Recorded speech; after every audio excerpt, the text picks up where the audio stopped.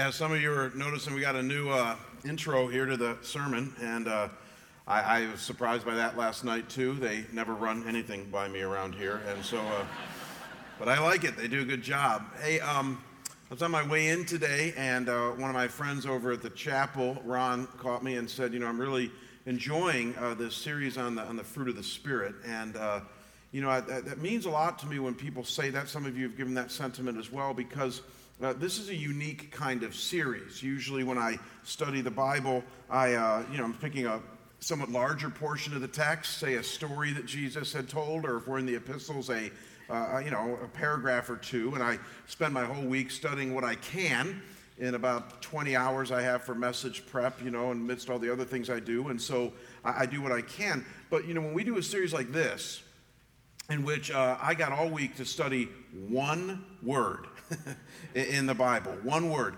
It's just amazing how much joy I get out of that one. I really do. I did it during our Attitude series last year, and now in the Fruits of the Spirit, because it allows me to really go deep and study all the history of that word through the Greco-Roman world, and then through the Old Testament and through the New Testament into the early church, and to discover in Jesus' day all that people said, in this case about kindness, and then to put it in context that when Jesus and the apostles spoke about kindness, what they would have been thinking and what it meant and what the Holy Spirit was inspiring. Are you getting a taste of the journey that I have throughout the week? And then to take all of that and to say, okay, I got to distill it down to about 35 or 40 minutes of teaching in the Word. I mean, that's a challenge, and that's what I do on Friday. It really is a joy for me to be able to do this. I can't even believe that you all pay me to do that. Don't tell the elders that. But I really do enjoy it, and it's a calling I have. All that to say that this week I got so into it that I can't possibly, in the 37 and 26, 25, 24 seconds that we have left, communicate to you all that I need to on kindness. So I made a judgment call about midday Friday. I sent an email out saying that we're going to make this a two-parter. So I always leave room in a series to do that if needed. And so we're going to be doing 2 weeks on kindness, kindness part 1 today, and then kindness part 2 next week. And I would just comment as well that there's another reason I feel led to do it, and that's that some of you need it. So why don't we pray right now? And my wife is saying right now, that wasn't very kind. But anyways, let's pray right now. We're going to dive into God's Word. Father, thank you for the depth, for the profundity, for the purpose, the meaning that you give us in your Word. God, we know it's your Word to us. It's your truth. It's your life instructions. It's your love letter to us to allow us to be the followers of you and your Son Jesus, filled by your Spirit that we're called to be. And so, God, as we are slowing way down in a series like this and literally parking in front of these rich concepts communicated by one single word each of these 9 weeks, I pray, God, that you would give us wisdom and insight. God, may the things that I say that are of you get through. Anything that I say that's of the flesh, may it be blocked. And God, may all of us truly walk out of here today, as we prayed earlier for these dear folks, being changed a bit in our spirits and even becoming more like Jesus. And we pray this in Jesus' name. Amen. So about 2 years ago, CBS News did a human interest story on this guy. His name is Jim O'Connor. He's a 70-year-old, never married, never had any kids, Vietnam vet, who is also a math teacher at a local Catholic school in the LA area. And he's known as a math teacher, and you can just kind of see it in his demeanor here, as being very tough. He didn't think calculus was for wussies. He believes that math is a rugged discipline to learn. And so he was a very stern teacher, a very take-no-prisoners type of teacher. And as a result of that, many of the students respected him. They just didn't like him very much. To tell you kind of this guy's mindset, Jim O'Connor at one point said, "It drives me crazy when people say school should be fun. I mean, it's nice if it could be, but you can't make school fun." You know the type. That's Jim O'Connor. And though he was a very, very good calculus teacher, again, he certainly wasn't the most well-liked teacher at this Catholic school. But one day, all of that changed. And it changed because a group of seniors decided to do a senior project, and that's that they wanted to organize a blood drive among all the students in the school. And so they went to the local LA Children's Hospital to talk to them about organizing a blood drive. And as they were in the administrator's office, at one point when she found out where they're from, the administrator said, "Oh my gosh, you must know Jim O'Connor. Isn't he wonderful?"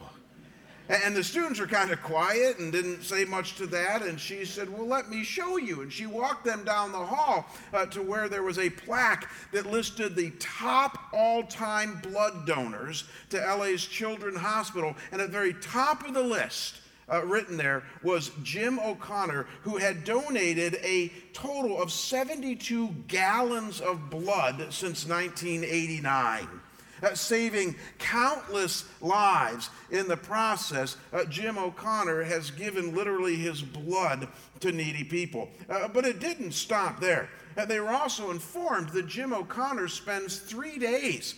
He's a substitute teacher at their school. He spends 3 days at the hospital every week where, watch this, he holds and rocks sick and dying babies. See, he never had kids himself. He never married. And his motto was, no kid should ever feel alone. They should never be alone. In fact, this is a direct quote from him. He says, you just can't do that. So he would come in 3 days just to hold babies so that the families who were dealing with these sick kids could get a break. As you can imagine, this completely changed the students' view of their math teacher, right? I mean, they went from seeing him as a stern, old curmudgeon to this compassionate, tender-hearted guy literally in one afternoon. As one student went on to say, I've always respected him, but now it's to an even different degree, really to the point that I want to emulate him. He went on to be their hero. See, guys, that's the power of kindness. And that's what I want to talk to you about today.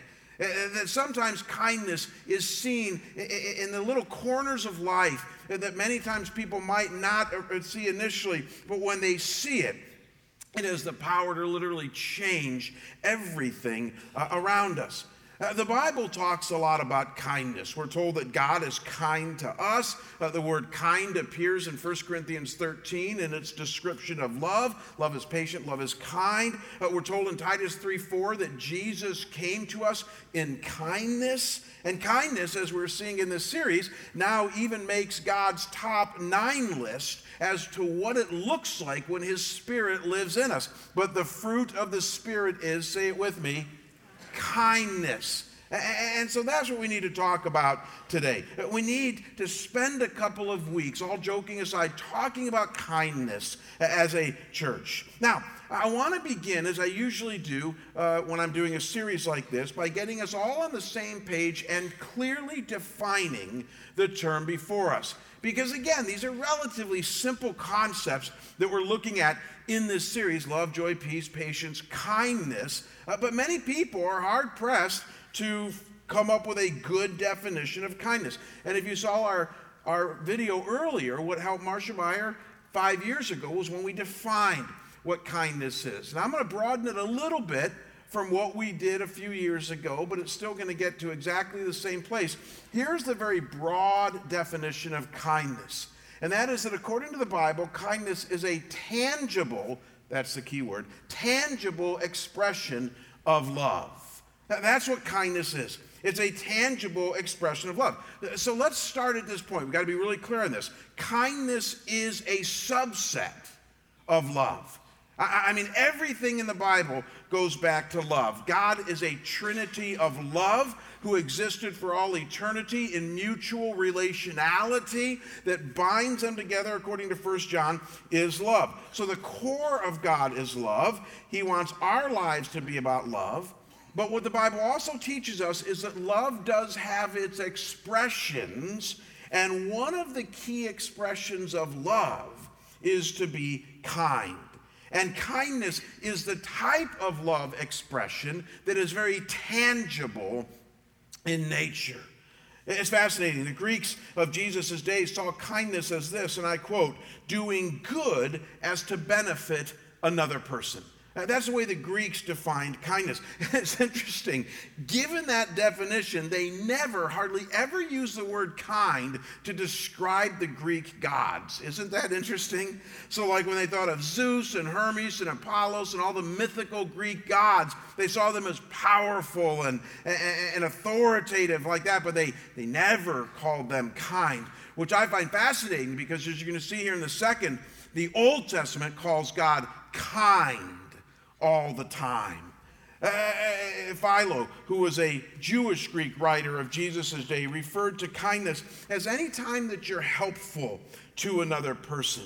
The Old Testament refers to kindness dozens of times, with the overwhelming majority of them talking about how God is kind and helpful to us. And then the New Testament would come along and explode this concept of kindness as to encompass how Jesus interacted with those around him through his healing, teaching, asking questions, doing miracles, feeding the poor, and things like that, or feeding the hungry and things like that.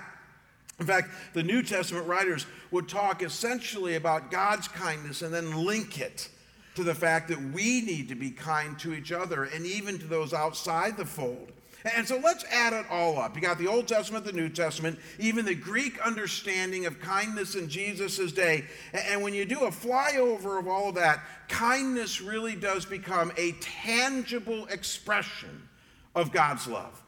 Kindness is when you do something for another person. We're going to argue today something good, because kindness, by the very nature of it, has feet to it. It's love that people can experience. It's an expression of love that they can taste and feel from you. That's kindness.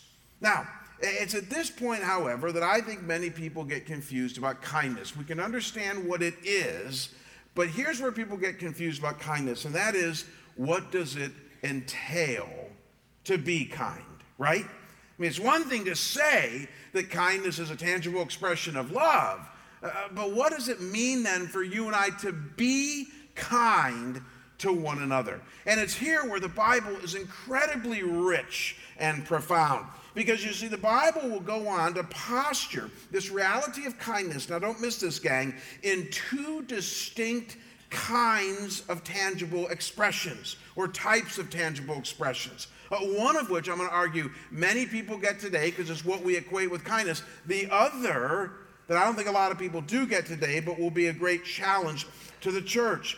And so here's what we're going to do for the remainder of our time today and then next week. We're going to take a look at these two different kinds of expressions, tangible expressions of kindness that the Bible talks about. We're going to take a look at the first one in the remainder of our time today, and then we're going to take a look at the second one next week. So if there was ever a time that you don't miss church the week after you go to church, which many of you tend to do, but that's for another sermon. If there's ever a time that you don't do that, this is the time, because really next week is going to be a very pointed follow-up as we look at expression number 2. Here's expression number 1 that the Bible lays out for us as to what kindness entails, and that is what we're simply going to call a physical expression or physical kindness. And by physical kindness, I simply mean literal acts of kindness, doing something tangible, helpful, and good to another person. It's Marsh's definition that we talked about 5 years ago that you saw in the video, that kindness is doing good to another person. That is very biblical, and it's the first of two expressions of how you and I are to be kind. Some would call this love in action. It's love that simply brings a tool belt to the party. And so check this out. In the Old Testament, when the word for kindness is used in light of God to us, this is what it says in Psalm 68, verses 9 and 10.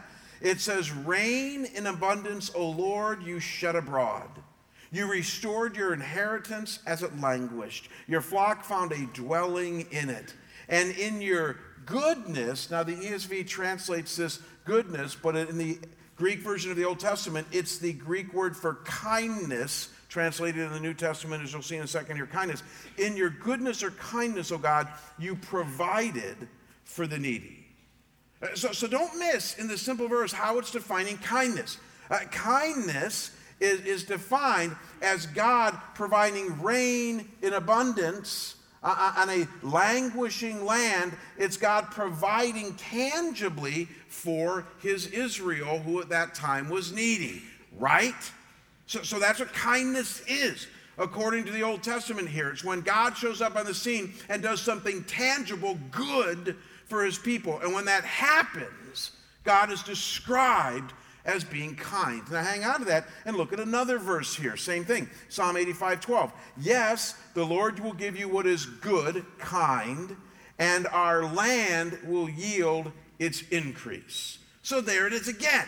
That when God is kind to his people, something tangible has been imparted to them, something that they can taste, feel, and touch. He helped them, and in the process of doing that, it's kind.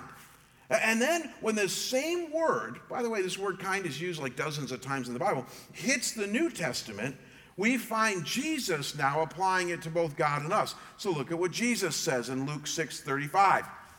Jesus says, but love your enemies and do good and lend, expecting nothing in return, and your reward will be great, and you will be sons of the Most High, for he is, say it with me, kind. Say it again, kind to the ungrateful and the evil.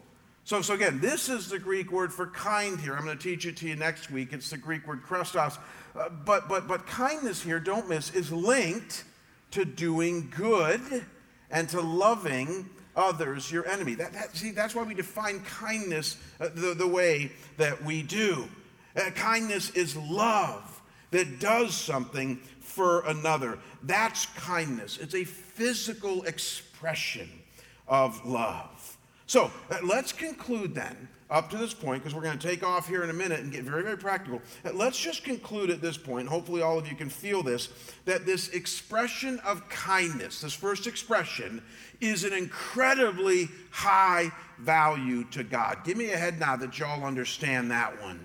See, why is that important? I think that's important because honestly, and I tend to feel things from you guys before you even say them to me, but I can tell you after 35 years of being a Christian, 25 plus years of being a pastor, whenever the subject is kindness is broached, especially among some of you men, do you know what I feel from you? Well, yeah, kindness. Okay, yeah, you're right. My wife's kind, and women are kind, and, but that's kind of a feminine trait, and it's vanilla on its best day, and let's talk about something else. And that's kind of what I feel from some of us. So on our best day, we think that kindness is vanilla, and on our worst day, we think it's simply for the more feminine among us. And here's the deal, gang. We have to repent of that one. Amen? Let's take another run at that. We have to repent of that one. Amen? We really do. Because you're going to see here in a second. Look, if kindness is really a subset of love, think about this logically with me, then to the degree that we either dismiss kindness or don't give it the weight that God does is to the degree that we do not love. And to the degree that we do not love, this is not me, this is 1 John, is to the degree that we do not know God. So honestly, you can poo-poo kindness all you want. You can say, nah, it's really not for me. Reality is that God is all about kindness. It's all over his word. It's in his demeanor toward you and I. It's a subset of this ethic of love, and he wants us to be kind. Now, in the few moments that we have remaining, I want to share with you a couple of very practical observations about this amazing biblical fruit of kindness that will transition us also into next week and what we have to look at next week, because I think next week's really going to blow you away on the other expression of kindness. But first, notice with me that this is what we've learned then about kindness. One more verse, I'm going to click up to this point. And that is that kindness, the reason it's so important to God, has the power to transform lives. I think that's why God puts such a premium on it. I think that's why God gauges our sanctification by kindness, because he realizes that kindness can truly change the composition of a human heart. It can truly change the trajectory of a human life. And just so we're clear, kindness actually does so to three different groups of people when it shows up on the scene. Kindness changes those who obviously receive the kindness, then it changes those who do the kindness, and then it even changes those who observe the kindness. So honestly, when kindness is reigning, everybody wins. That's what the Bible seems to affirm. And think about it. Isn't this precisely what was going on in the news story that I told you about earlier? About this math teacher turned blood giver and baby holder? I mean, it was all about the fact that when they recognized this dude's kindness, everybody was a little bit rocked, if not even transformed. Obviously, the babies and the families were transformed by his kindness, right? I mean, their lives were forever changed by the kindness of Jim O'Connor. The students, their view of him was radically transformed by the kindness. And again, though the article never talked about it and I never met the guy, I gotta believe that Jim O'Connor's life has been changed by kindness, by just following kindness. I don't know if it stems from faith or not in him. Very well it might. And we'll talk about that in a second, the importance of faith and allowing the Spirit to be kind through us. But before we even get to that, just simply notice that kindness really does have teeth. It tends to change everyone involved. And let's talk about that right now for just a second.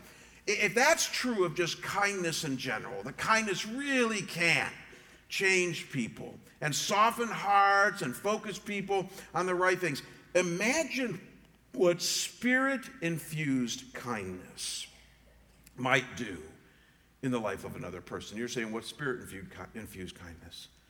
Simply the kindness that comes out of you because you love Jesus and you have the Holy Spirit inside you, and the Holy Spirit nudges you each moment of each day to be kind to somebody around you with the full power of the Holy Spirit behind you. Imagine what that kind of kindness might do in the hands of God in transforming lives. And imagine what that kind of kindness will do when an entire church gets it and begins to treat people that way.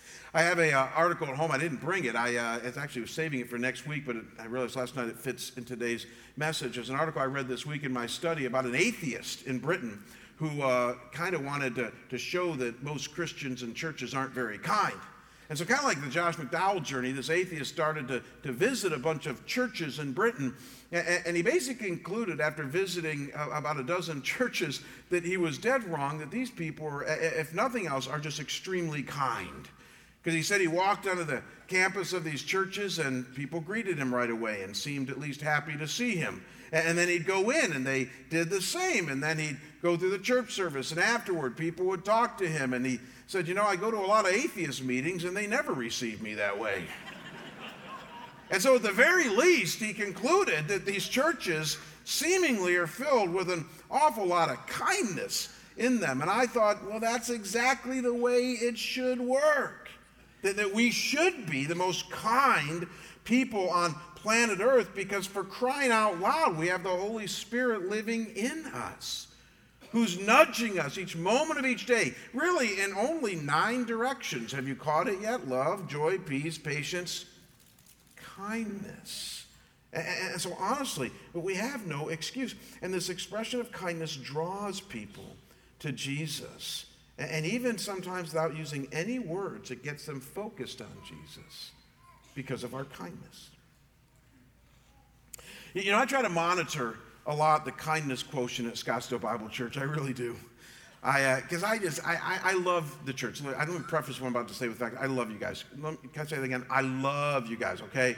But I'm about to be just a little bit prophetic with you. But one of the reasons I have to monitor kindness at the church level is because sometimes Christians cannot be very loving or kind. Marshall Shelley said it best. He said that the Christian church is filled with a lot of well-intentioned dragons. Yeah, I know. That's harsh, isn't it? Yeah. Well, it's even harsher. Somebody once said the church is the only army that shoots its own wounded. And so the reality is that the church can, at times, and this breaks my heart, be a rather nasty place. And so as the pastor, I'm constantly monitoring that to make sure that relationally as well as physically, We are remaining kind. Larry Anderson, who's one of my heroes, he's a pastor up in North Scottsdale, was one of our senior pastors here before me, once said to me, he said, if Christians could just learn to be kind, there'd be no stopping us. Because that kindness would carry a lot more weight than people might realize. And so I'm constantly monitoring that. I want to be careful with this illustration, but I think it's true. I'm more sensitive than people realize. And, there's times, I can't even look at social media half the time, because when I look at social media, like if I do a Google search on Jamie Rasmussen and I read reviews of me, it's not I don't like it. And so there's just times where, and we had a guy visit our church like 7 years ago when I first got here, and he was a church reviewer, he goes on The Nation reviewing, and he called me pudgy, and I didn't like that. And so, it's true, but I didn't like it. And so, I have a thin skin there more than you guys would realize. And, since we started our Compelled by Grace campaign, there's been a couple of reviews on our church. Just a couple. I mean, we usually get very good reviews, but there's been a couple that I thought have been grossly unfair. And they carry this vein. And that is that people visit our church and they've said, it's just an upper middle class wealthy church and it's spending $20 million on themselves. How dare they? That's the very nature of it. And then they usually mention my name associated with it, and Jamie Rasmussen's leading them down that road. And I think to myself, without trying to be defensive, because I really don't want to get defensive about it, but I think to myself, if they only knew. I mean, honestly, if anybody thinks that we didn't give thought to raising $23 million in our capital campaign to what that money could go for, because that's the main criticism we get, is you could have given that to the poor. And If they didn't think we gave thought to that, they don't think we think very deeply. Here's the rationale behind it, just so you know. We did spend about $20 million on this campus and then establishing the Mountain Valley campus. And we did so because our campus was tired, and yet we are one of the prevailing churches here in the valley, and we wanted to strengthen our church, as we said, for years to come. It took us 30 years to wear out this campus, so we put a lot of dough into it right now, so that as we declared, it will be set now for the next 50 years, should the Lord tarry. That was the logic behind it. Now let me really show you what that means. We have a $10 million yearly budget in this church. Our offerings will actually be about $12 million, and you're saying, why is that? Well, out of the $10 million that you guys give to Scottsdale Bible Church, 10% right off the top goes to missions. And missions is all about kindness. It's helping people. We have doctors in Papua New Guinea. We have 2 villages in Tanzania. We support neighborhood ministries, Matthew 25, Phoenix Rescue Mission. I mean, a lot of what we do missions-wise is all about kindness and helping those in need. $1 million off the top goes to that. But you guys are so generous that an additional $2 million will come in any given year, $2 million, that goes directly to kindness. And you're saying, what? Well, 800 children are supported in Tanzania getting food, water, and education through you guys. Our elder fund gives $400,000 away every year directly to those in need in our community. We do special offerings like Haiti, the Philippines, neighborhood ministries, most recently San Lucas, building a hospital wing in one of the poorest parts of Mexico. We do tangible drives here all the time. We do drives for shoes, coats, food, water. I mean, we're constantly saying, how can we be kind? When you add it all up, now watch this, every year, almost 30% of the money that comes into Scottsdale Bible Church goes directly into kindness, directly.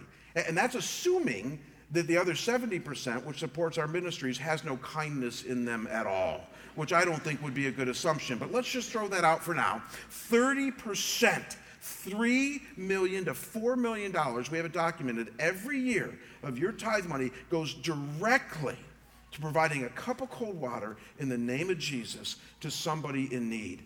Now, multiply that by 50 years. It's $150 to $200 million goes directly to kindness. And they wonder why we were willing to spend $20 million to keep this place afloat for another 50 years, should the Lord tarry. See, that's the logic that our elders were thinking behind this. We're rabid about kindness. God has given us a church that we are proud of and that we need to steward in a very, very wonderful way. And the reality is that we need to protect what we call Scottsdale Bible Church, so that we can continue to be kind. I have yet to find a way how I can put that in a response on Google reviews, but one of these days maybe I will. No, don't do that. Kindness really does have the power to transform lives. And this brings me to the second practical observation, and with this we're going to be done. And this one you guys got to take home with you here today. Please take this home with you today. And that is that we need to see, even before we get to next week, that all of us have the Spirit-empowered bandwidth to be more kind. I know what some might say to this. They say, well, what if I'm not a follower of Jesus? Well, then I'll grant you that. You don't have the Spirit-empowered bandwidth to be more kind. Is that clear enough? But if you are a follower of Jesus here today, even if you're beat up and bruised, even if you're hurting, even if you're a little bit backslidden, here's what my Bible tells me. The Holy Spirit lives inside of you. The Holy Spirit is rabid that your life is about kindness. And so you, at any given moment, have the bandwidth inside of you by the power of the Holy Spirit to be more kind. And all I'm simply asking each of us to do today is to simply do an audit each and every moment of each day and simply ask yourself, how kind am I really? My wife tells me on a regular basis, and she's wonderful about it, that I could use more kindness in my life. I think it's hard when you're a leader. I'm not making an excuse, but I think when some of you CEOs will get this, when you're more of a hard-driving leader that has to make tough decisions that benefit an entire organization and doesn't favor one person necessarily over the other, it's very hard to always err on the side of kindness. And my wife tells me I need to do that. And I think she's right. I think I need to look for more opportunities to be kindness. God blindsided me about 4 or 5 months ago in this area. I was on a plane. I was traveling back from the Midwest here to Phoenix. And on this particular plane ride, I got upgraded to first class. Now, let me just say something right now. I don't fly first class very often. Somebody wrote me a letter a while back saying, I saw you in first class. Did our church pay for that? Don't you love Christians? And so, they asked me that. And I didn't mind. I said, nope. I can tell you right now, you did not pay for that. I do not have the church pay for first class tickets for the pastor. I'm back there and coach with all the rest of you, but I do have elite status, meaning the lowest elite status on American. And once in a while, it's a lot worse than it ever was, but once in a while, like 1 out of 10 times, I'll get upgraded. And on this particular flight, I was dog tired. I was coming back from a trip where I was doing ministry, and the night before, when I printed out my boarding pass, I noticed they upgraded me. And I'll confess, I said to myself, thank you, God. I really want this. I'll enjoy the meal, because obviously I'm wasting away to nothing, and I really need this meal. And I will say, and I'm repenting of this, but I thought in my mind, and you know what I also love about first class is that there's hardly any children in first class. I just thought I will enjoy that because I love kids. I'll say it again, I love kids, but I don't like them when I'm in an 18-inch seat like a sardine and they're screaming next to me. That's just not enjoyable. And I was really tired and I didn't want that. So I was really looking forward to being in first class. And as I was getting on the plane, I noticed that there were a few mothers, with young children, and I thought, well, they don't look like first class, so I think I'm okay. And I did. I'm confessing it was wrong. And I sat in my seat, and I watched them walk by me, and I'm thinking, oh, this is going to be a glorious ride. True story, the guy behind me all of a sudden calls the flight attendant over, and he says to her, I noticed that there was one particular young mother with a very young infant, and I don't think she should be in coach. I'd be more than willing to give up my seat for her. Yeah. Okay, I am so sinful. I really am, because I thought to myself, you idiot. You are ruining it for all of us. I did, and I confess that I thought that. And the flight attendant, she was moved. She said, oh, that is so kind. She goes, you're just wonderful. And so she calls back, and I'm like, oh, man. She calls back to the lady in the back, and she says, a guy wants to give up his seat. She goes, okay, I'll check and let you know. And the whole time I'm thinking, oh, I'm going back there too then, and all this. And I kid you not, the flight attendant calls up from the back and says, she's with 4 other people, and one of them's her mother and her sister, and so she can't come up unless there's 4 of you willing to do it. And I said, well, hey, there ain't 4 of us willing to do that. So I sort of settled into my seat, and I'm kind of smiling, and, I'm thinking, all right, good. This is redemption happening here, and I'm so smug and self-satisfied. And about a half an hour into the flight, I get up to go to the bathroom. I kid you not, this is so God. I get up to go to the bathroom, and the guy, I couldn't see him, the guy who had offered the seat catches my eye. I can always tell when people are looking at me. He catches my eye, and he goes, Pastor Jamie?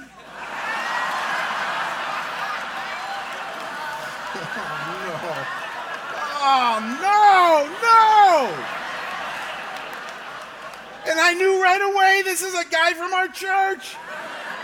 I go, stink. I go, yeah, I'm Jamie. He goes, I know who you are. He goes, I go to Scottsdale Bible, and I go to the venue, and it's so great to meet you and all this. And I go, well, it's good to meet you. His name's John, and all, young guy, great family, And then I said to him, well, I noticed what you did, for that young gal. I said, that was pretty amazing. And I kid you not, he looked at me and said, well, isn't that what Christians are supposed to do? And I walked into the bathroom, and I said to the Lord, I get it.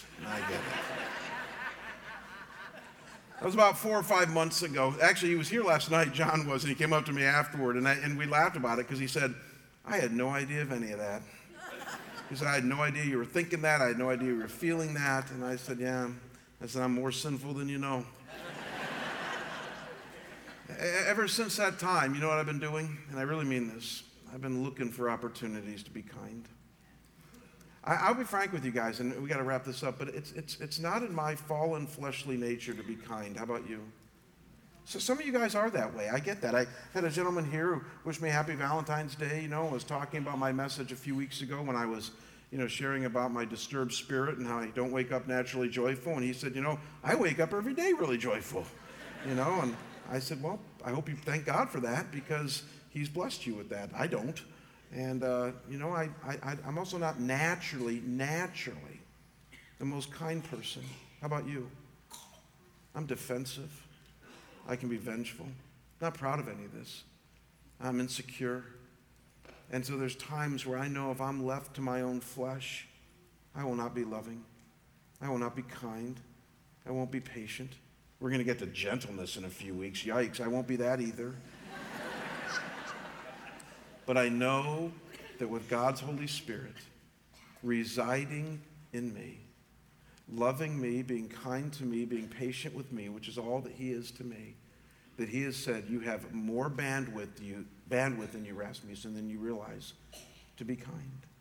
And at least for me, over the last few months, since that amazing thing on the airplane where God just sabotaged me with truth, I've realized you need to up the ante on being kind. Last story, and we're done. I was studying Friday for the message, and that's always a scramble for me. I lead a pretty busy life. I got a lot on my plate here, and so it's always, I got to get my study in. And my wife called me at about 1 o'clock on Friday afternoon and said, I know you're studying, but she goes, I have a migraine. I'm feeling terrible, and I need you to go pick up a dress for Hannah for an event she has tonight. I thought, oh my gosh, well, this is not an opportune time for that, but hey, be kind, things like that. And I thought, she is your wife, and you love her and all that. And so I said, okay, I'll do it. And I kid you not, she said, okay, it's over in Peoria. I'm like, Illinois? I'm like, oh my gosh, that's like, seriously, like Peoria? I didn't even know where that was. Honestly, I'm doing a Google map. I'm like, oh my God, I don't even shepherd south of Shea. I mean, this is like Peoria. I go, golly, what do you have, charter a helicopter to get over there? I'm like, but I said, I love my wife. I want to talk next week about kindness in marriage. And I love my wife, I really do, but I'm not always kind. Her love language, because she came from a robust blue-collar family, her love language is to do something for me. I'm verbal, so just tell me you love me and I'm fine, But I know my wife's love language, and so I didn't even blink. I said, well, we're going to make this a two-parter. See where I'm going with this?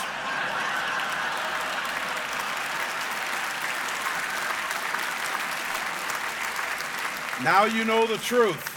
That's the truth. I decided on my way to Peoria. Well, part 2 next week. Because this is where we stop. Let's pray. All right. God, I thank you that you sabotage our hearts, that you prick our consciences, that you, with incredible grace, but with a velvet hammer, reveal to us these amazing fruits of the Spirit. And God, they really are fruits of the Spirit. This is not our to-do list. This is what you empower in us because you're kind to us. God, I pray for any of us here today as we think about this week, may at the very least we recognize that if we're a follower of you, we have more bandwidth to be kind, and that you empower our kindness to make a dent in people's lives for your good and for your Spirit. May we live that this week, I pray, in Christ's name. And we all say together, Amen. God bless you guys. Have a great day.